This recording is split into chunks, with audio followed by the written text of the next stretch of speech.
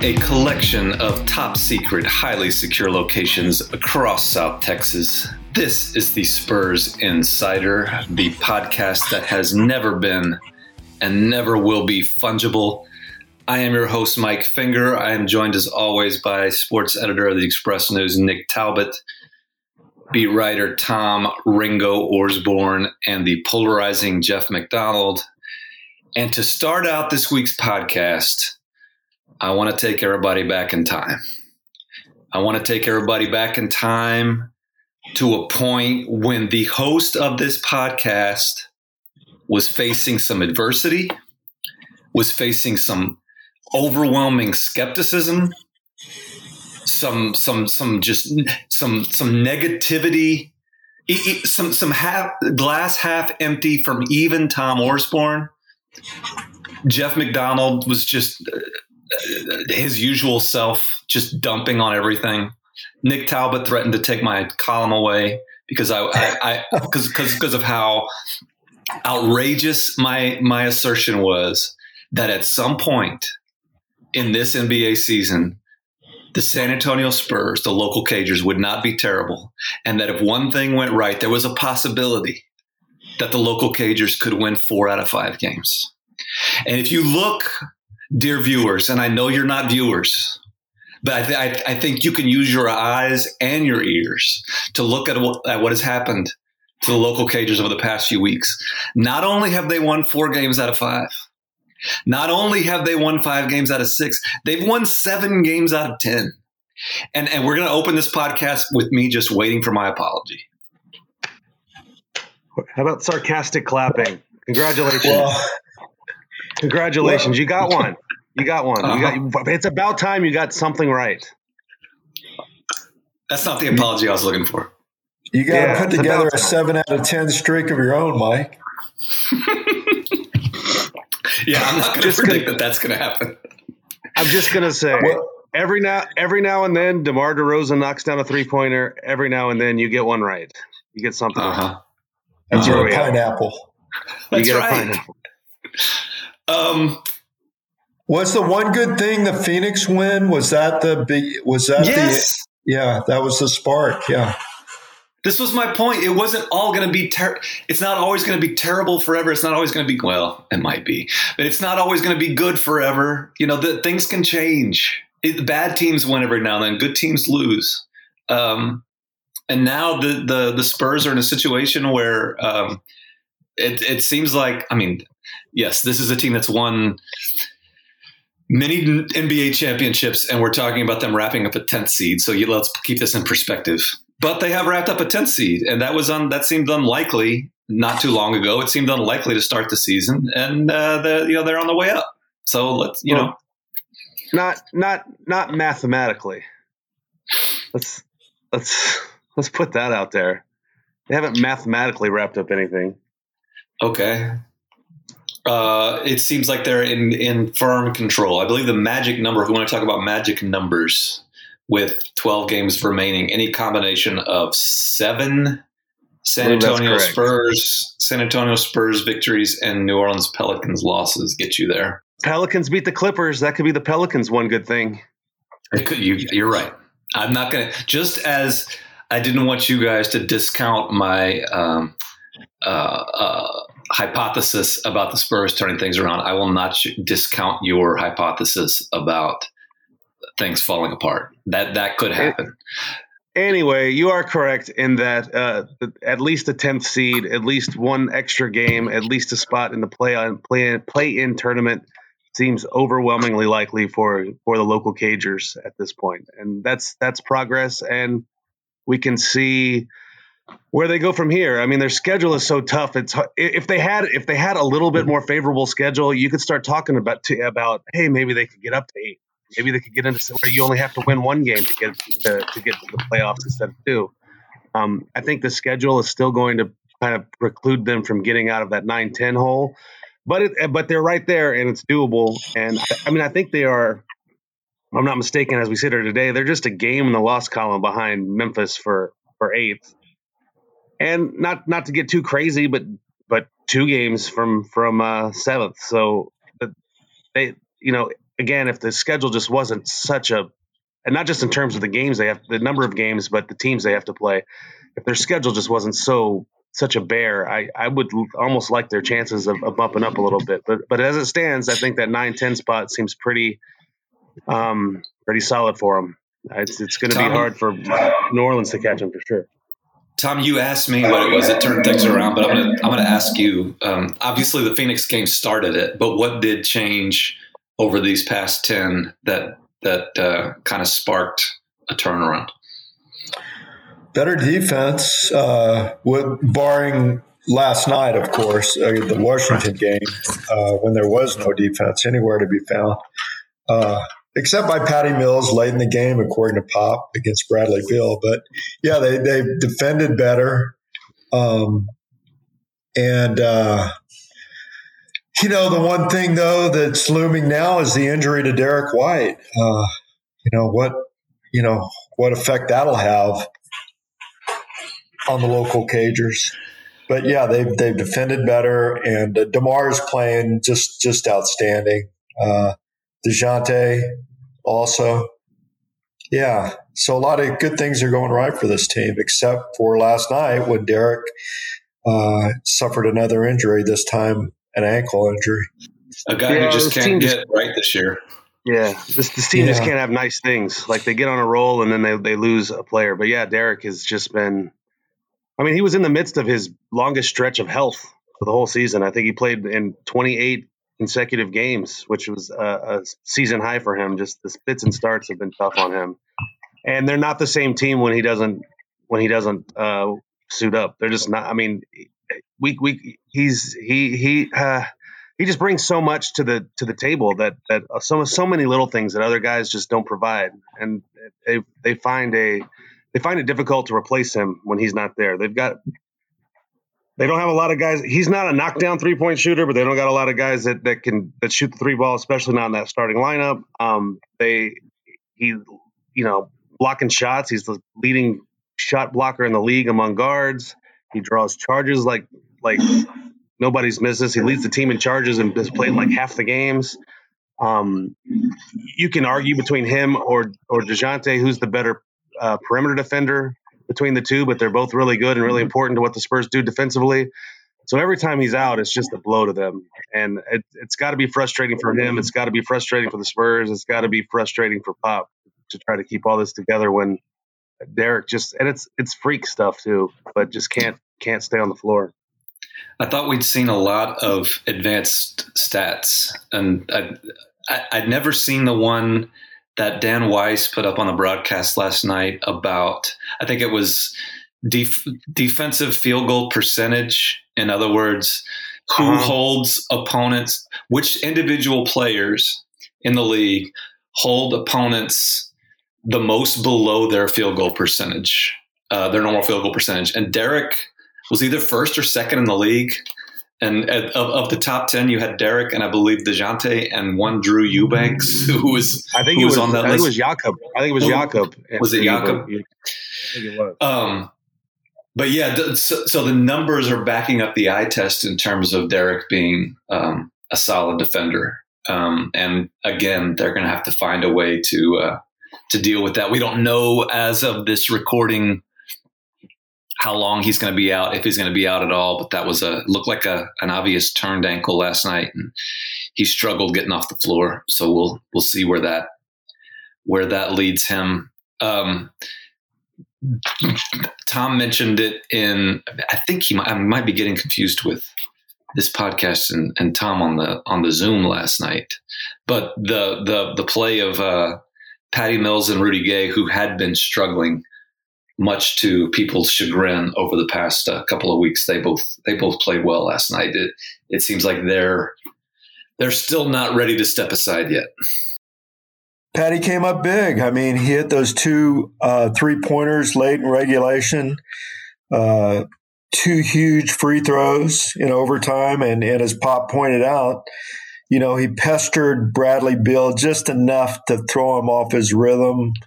And again, he scored 40-something points. Yeah, just enough. Uh-huh. He missed a few down the stretch, and Pop attributed it to Patty. So I don't think Rudy's been all that bad, really. But he had a good one last night with 17 points, and seemed like he was a steadying influence throughout the game. So Pop loves praising Patty Mills' defense. Like, what do you think that's about? It's not the first time he's done it this year. That's exactly what I think it is. Something that Jeff McDonald would never understand: positive reinforcement. Nick Talbot, have you ever tried that with Jeff? Just when he's struggling, when he's written several horrible game stories in a row, like do you try the Popovich positive reinforcement thing with him, or does that not work? No, I never tell Jeff that he has good defense. I wouldn't want to lie like that. That just doesn't seem like a good play for me to use. I don't play defense. Everyone knows this. Everyone who's ever played pickup ball with me knows this. No, I don't play defense. That's. Jeff's the guy that waits on the other end and hopes to get a layup. I'm a snowbird and son of a gun, baby. The what else went right? We taped last week. Looking back, that was heading into the Miami-Detroit back-to-back.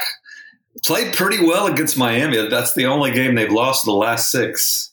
And that could have been a win up until things just completely fell apart. And they lost by 20, and they played pretty well for like 3.5 quarters. It was crazy. Yeah. That game. The Spurs have been playing pretty well for. I mean, we're talking about the last few games, but they've been playing well for a few weeks now. This isn't just.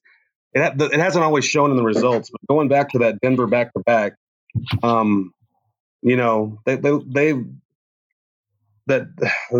lost that Denver back-to-back by like a combined 4 points or so. Like it wasn't bad. Like their last really bad loss was when Cleveland just trucked them. That was April 5th. Since then, they've been playing some pretty good ball. They've mixed in a tough loss here or there, but they've been playing pretty good ball all the way since then. So this isn't just kind of a Johnny come lately. They've been, had a good week, good couple stretches. They've been playing well for a while, and it kind of makes you think that they're onto something a little bit. I think the Cleveland loss was April 5th. We recorded the podcast where I was called crazy on April 6th. So I just want to put that out there. But it's like that's the first time you've ever been called crazy. Like, what I mean? That might not be true. And there's 7 games before. Well, there are 8 games before the Wizards game. Let's see. They gave up. They only yielded. Let's see, 97, 107, 85, 94, 107, 91. So clearly they're playing better defense. But then again, going forward, if you don't have Derek White, you could see more games like we did last night against the Wizards, although not to that, not as much, but yeah, without White, you just wonder what their defense will look like. Could be more Devin Vassell. Hey, fans will love it. Don't tantalize people. That's just mean. Other positive developments over the past couple of weeks. I mentioned them earlier, and I guess I was wrong about the field goal percentage thing. But when we did our Alamo episode, in reference to Gorgui Dieng and him being the reinforcements, like Drew Eubanks apparently took offense to that, because almost immediately after the Spurs signed Gorgui Dieng to basically take Drew Eubanks' job, and then Dieng immediately got injured. Like Eubanks has been amazing. He's been amazing. Yeah, and that's not even me being sarcastic. No, like he's been amazing. No. Did any of y'all see this coming?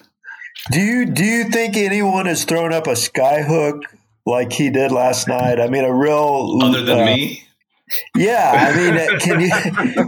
I mean, we all see jump hooks and variations of a hook, but a true sky full-on sky hook. I mean, yeah. I think if he has any sense of humor, he needs to wear the Kareem goggles to the next game. That would be so funny. The rec specs, man, that would be awesome. Yeah. Like he's had games, right? Jiminy. Go ahead. Jiminy. I was just going to say the skyhook is what grabbed the attention of Tom and you guys. But equally impressive to me was their play last night and one of the recent nights when he, just because of the way the defender was kind of in his way, he went almost instinctively to a left-handed hook and swished that. Like, that's hard to do, to be able to hook with both hands. You don't see hooks at all much in the league anymore. And then for him to do it lefty, he's showing a pretty complete game. DeMar pointed that out last night, Mike, and said it's cash in the bank when he's in the paint. He can go to either hand, as DeMar pointed out. Yeah.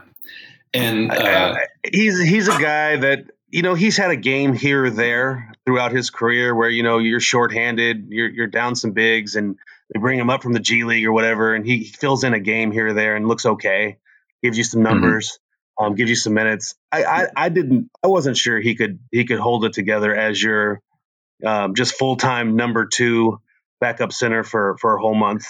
And you'd be okay. I don't think the Spurs thought that either, because that's why they went out and got Gorgie Jang.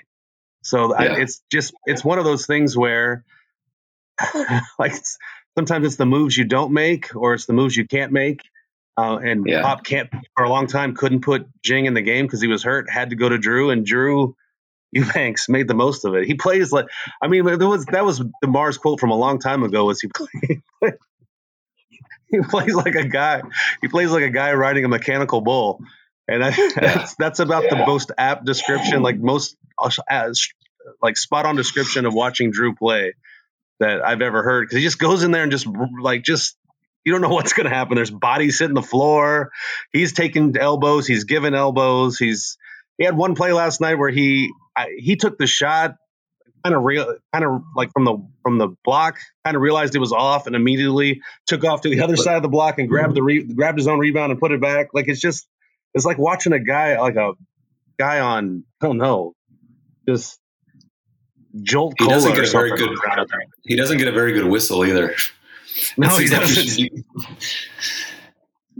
Was it 2 seasons ago when Dirk finished his career?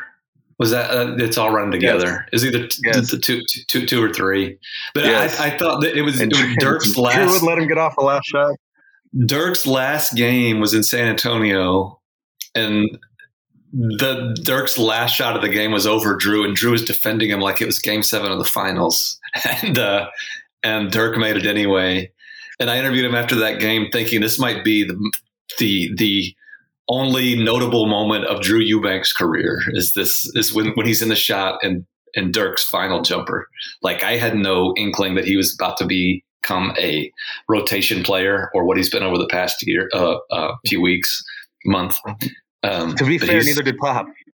But as Pop would say, he's carved out a nice little career for himself, nice little role for himself. So that's something to look at. So I guess the question we can talk about now is, which All-NBA team do I put him on when we vote at the end of the year?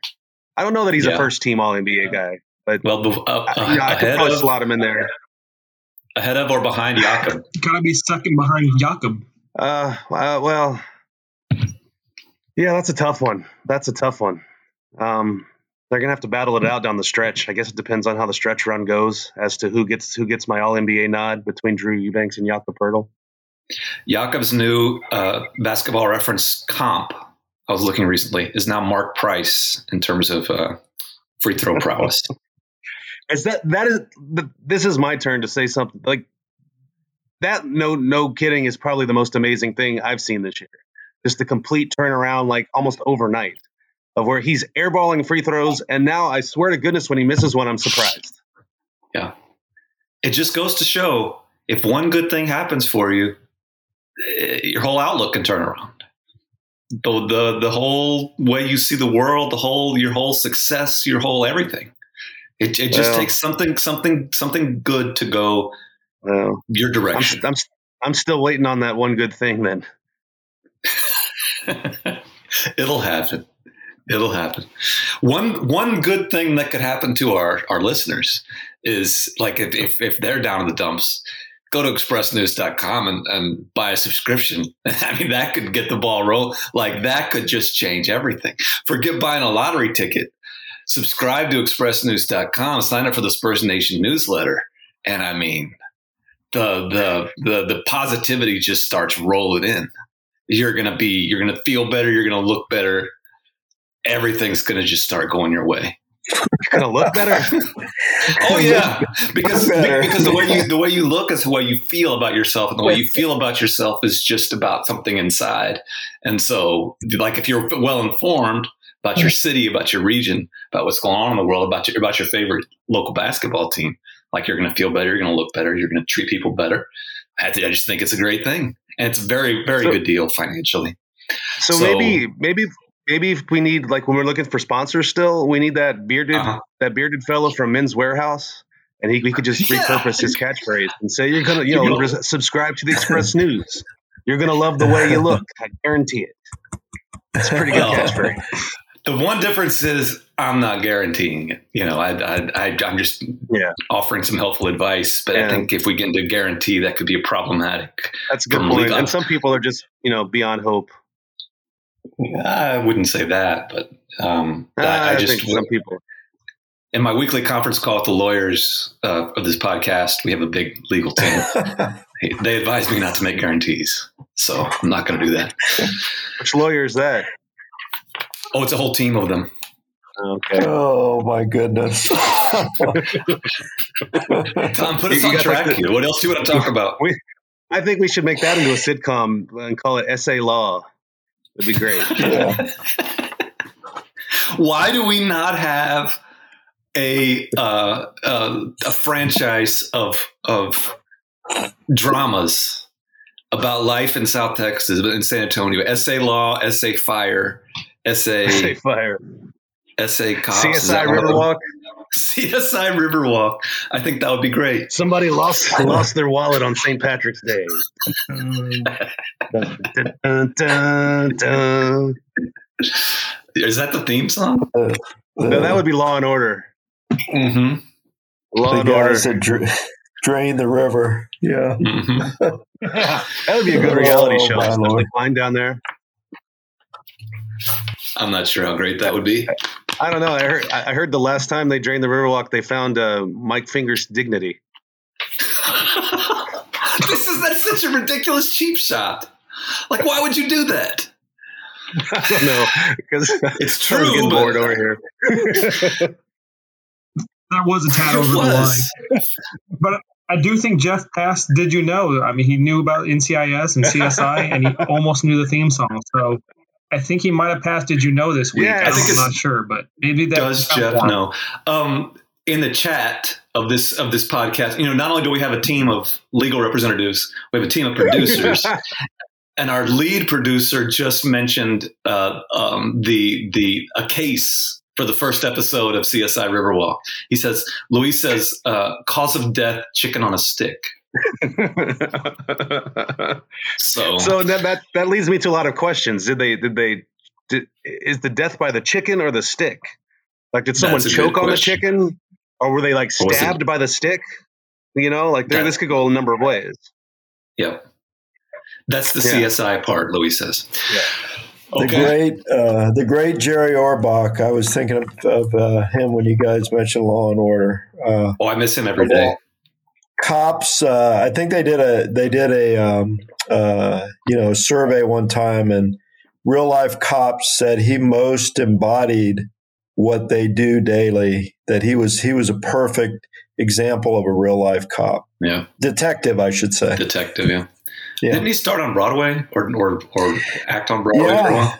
Yeah. The Fantastics was a long running show that he was in. Wow. Can't tell you what it was about, but I'm sure it was compelling. I saw him one time in New York at a Broadway show. We were in the audience, and he was taking in whatever show we were at. You don't remember what show it was? I do not. That's disappointing. Might have been How to Succeed in Business Without Really Trying. Was Mrs. O there with you? She was. Yeah. You always we had a good streak of seeing celebrities in New York. Alec Baldwin at a diner. JFK Jr. Wow. Shirtless playing frisbee in Central Park. I think you told me that one time. Yeah. My Mrs. O nearly fainted. And Mia Farrow. We saw Mia Farrow in Central Park. That's quite a mix. Yeah. And like, were they all together hanging out, like all these people, or these were separate incidents? Separate over many years span. Yeah, and most of them pre cell phone camera days, so you couldn't grab. Why exactly. would you? Tom Osborne. When I started traveling for the Express News many years ago, and every now and then you see lots of quasi celebrities in airports and things, and Tom gave me a great tip for how to acknowledge people that you know are famous. You don't want to intrude on them, because I'm that way. When I'm out in public, people are always clamoring for my Mike, take a selfie with me. Give me your autograph, that type of stuff. And it just bothers me, dude. The mob with pitchforks does not want your autograph. Well, nevertheless, I don't want to intrude on people. But Tom Osborne many years ago told me that his go-to line when he sees an actor, just a famous person in public, Tom just slyly walks by, kind of nods and says, "I enjoy your work." And I think that's great, because you kind of let the person, you make the person feel good about him or herself, and you just let them go on about their day. I think that's great. I think if people would say that to me in public, I would enjoy it. Rather First, than they have to enjoy your work, though. That's the problem. Rather than the endless, shouting and screaming, that hysteria. That came to me in Newark, at the Newark airport. It was after a Cowboys game, early morning, walking through the airport, going to the gate, and one Michael Imperioli. He was about 10 feet in front of me. And I had to come up. I had to figure out, I was excited to see him. It was at the height of The Sopranos and his run as Christopher Moltisanti. And I was excited. But I had to get to the gate. He was in Noma. He didn't want to talk to me, of course. And I just passed him. I nodded and I said, "I like your work." Yeah. And he said, "Thank you." Yeah. Very sincerely said, "Thank you." Yeah. That's all you needed to say. Yeah. So this is not going to surprise you, but I've never gotten I enjoy your work in public. I get a lot of I know you from Twitter. That might be the new I enjoy your work. I don't know. Well, to bring it back to the Spurs, I bet a lot of people pass DeMar DeRozan and say, "I like your work." This is an excellent segue, Tom. And we have a few minutes left in the podcast, and let's spend it on this topic, because last night after the game, DeJounte Murray, who's become kind of an enjoyable guy to listen to after games, by the way, mentioned entirely on his own that he thinks that San Antonio, that people in general, have to be appreciative and are obviously appreciative of everything that DeMar DeRozan has done and is doing. And my question to the class is, do you think that DeJounte Murray is correct about that? I think it depends on where you spend most of your time getting your Spurs analysis. That's my way of saying I think and I've said this before, the Twitter social media crowd probably has a different opinion than the fan at large, like the fan in the arena, the fan just watching on TV. I think for most casual to just regular Spurs fans, DeMar DeRozan is probably their favorite player right now. I mean, he would be mine if I was a 10-year-old kid. I think most of the flack he gets is from the Twitter crowd, who there are definitely legitimate criticisms. He doesn't shoot threes. He's kind of a throwback player that doesn't quite fit in the modern NBA. I think for a lot of people, it's just he's not Kawhi Leonard, which is no duh, and also a dumb reason not to like someone. I think people should appreciate him because I think he's doing a lot of great things for this team. especially lately, especially down the stretch. They need him. To me, he's fun to watch. Like, I don't know, maybe I'm just an old man that enjoys mid-range jumpers and drives and footwork and that sort of stuff, but I think he's fun to watch. So to answer your question, I think it depends on who you ask as to whether he's appreciated, but I think most fans do. That's my non-scientific answer, but I think most fans do. Rest of the class? Yeah, I think you got to take in to me, when someone says I enjoy your work, it means not only what you produce, but how you produce it. Mm-hmm. And if that makes sense. And he's a consummate pro. I know the fans don't think about this as much as we do, but he shows up with us, after the games, win or lose. He's a solid guy, as DeJounte said, good parent. He gives us great quotes, the mechanical bull, the pineapple quote. Yeah, it's just the total package is very enjoyable to be around and to watch. Yeah. By the way, he said he's not pursuing merchandising on the pineapple thing. When he said, he said, what's that? I think that's a mistake. I think it's a mistake. I mean, I think he could franchise the hell out of that. People would buy it. That's why I asked him about it last night. He said he's gotten some grief, and to review this for the listeners, was it after the New Orleans game when New Orleans chose not to double team him? Even this is the other thing about DeMar's game that is kind of amazing. Late in games, he's going to take the shot, and he's become more of a distributor, more of a playmaker than he ever has been in his career with the Spurs. And for most of his game, for most of any game, he's looking to create for other people. But if it's close in the last minute, he's going to take the shot. Everybody knows this. Like, he's going to get to his spot and he's going to take it. And teams aren't double teaming him. And he said, Jeff or Tom, you probably know the quote better than I do, but go step in here. Somebody's going to have to read it. Because I'll botch it.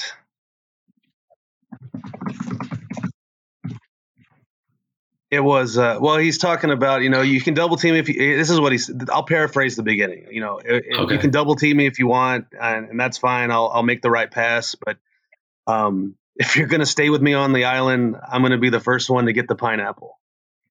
Right. And then there was a little pause, and then he kind of shook his head, like, whatever the hell that means, which I thought was kind of the best part of the quote, because he realized the analogy was kind of falling apart in the middle of him making it. So I enjoyed that self-awareness as well. But yes, but I there's think got to be some crossover he could do with SpongeBob or something. Like, maybe he can parlay this into a guest appearance. His kids would probably like that. I don't know if they're into SpongeBob or not, but that would be fun. Aren't there like island colors? Like when you think of islands, you think of bright, vibrant. Yeah, sure. And he can, he always likes wearing, vibrant shoes and what have you. Like, there could be pineapple, something along those lines. I would point out in Washington, the game came down to the wire again.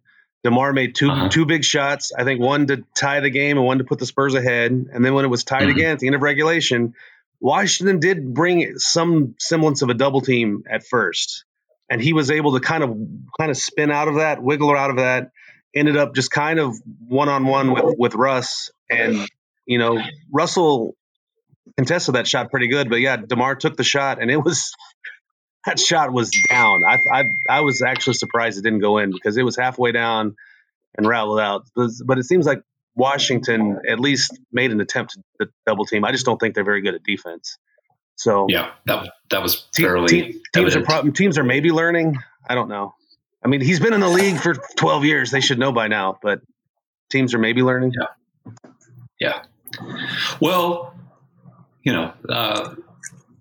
it's working out, and it might not work out forever, but for now, the local Cagers, I think, can serve as an inspiration to us all about how, when things look like they're not going to get any better. And 3 weeks ago, there was for 99% of the population, they saw no hope for this team, that they could never dream of putting together a good couple of days, let alone a good week, let alone a good month. But you just need one good thing to happen. just one good thing to happen. Look for that one good thing when you're out there in the world today. When you're out there in the world today, don't come and approach me. Like, don't do that. But look for that one good thing to happen. And that could turn into 2 things. That could turn into 3 things. And when things are going well, just keep taking care of each other and keeping it real. And when all else fails, consult the team of lawyers.